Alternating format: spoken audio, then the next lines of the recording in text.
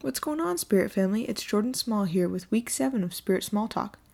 Today, I'm going to reflect on this weekend's game at Kansas City and preview next week's matchup with the struggling Houston Dash. So first up, the game in Kansas City this weekend. I actually made the trip out with my dad for the match. First of all, Kansas City has some great food. We went and got some barbecue along with some very delicious ice cream. You can't get much better than that. Now to the actual game.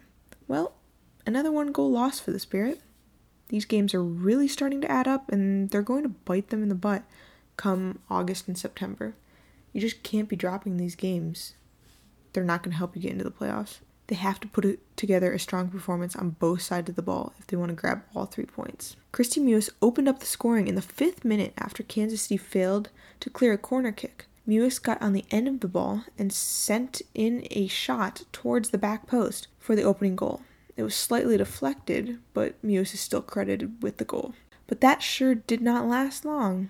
Just 4 minutes later, Sydney Leroux muscled her way through the Spirit back line for that equalizer. Shayna Williams ended up getting hurt again about halfway through the first half, and Jim Gabarra was forced to bring on Franny Ortega in the 28th minute. Williams looked to be in some serious pain while sitting on the bench and had to sit on a stack of towels about 5 or 6 high just so she could sit down. And when she got up, she looked like she was in a lot of pain. While Williams was out on the side getting looked at by the trainer, Sydney Leroux put home her second goal of the match to put the Blues up 2-1 in the 27th minute. The home side would get another goal in the 60th minute off of a header from captain Becky Sauerbrunn. For someone who does not score very often, Brunn has had 2 goals against the Spirit, and they were both very nice, and I've witnessed both of them in person. Now, the Spirit had numerous chances throughout this game, but got themselves within 1 in the 83rd minute, and they kept pressing after that, but it just would not go into the net. The goal in the 83rd minute came off of a strike from Havana Salon. Havana's shot was deflected on the way to the net, leaving Barnhart with no way to stop that. Now things got really scary for the Spirit fans in the 70th minute when Alexa Newfield went studs up into goalkeeper Stephanie Labbé's knee.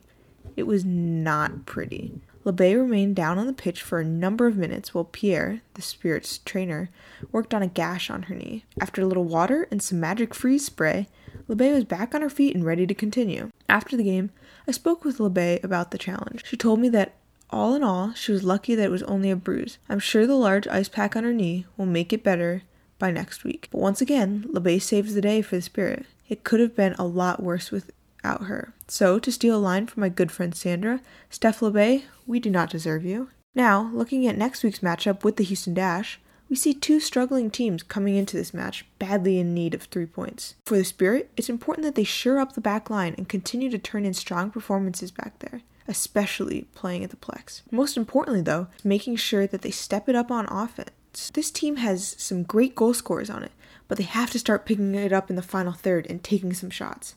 Against Kansas City, it seemed as if no one wanted to take a shot. What does Wayne Gretzky always say?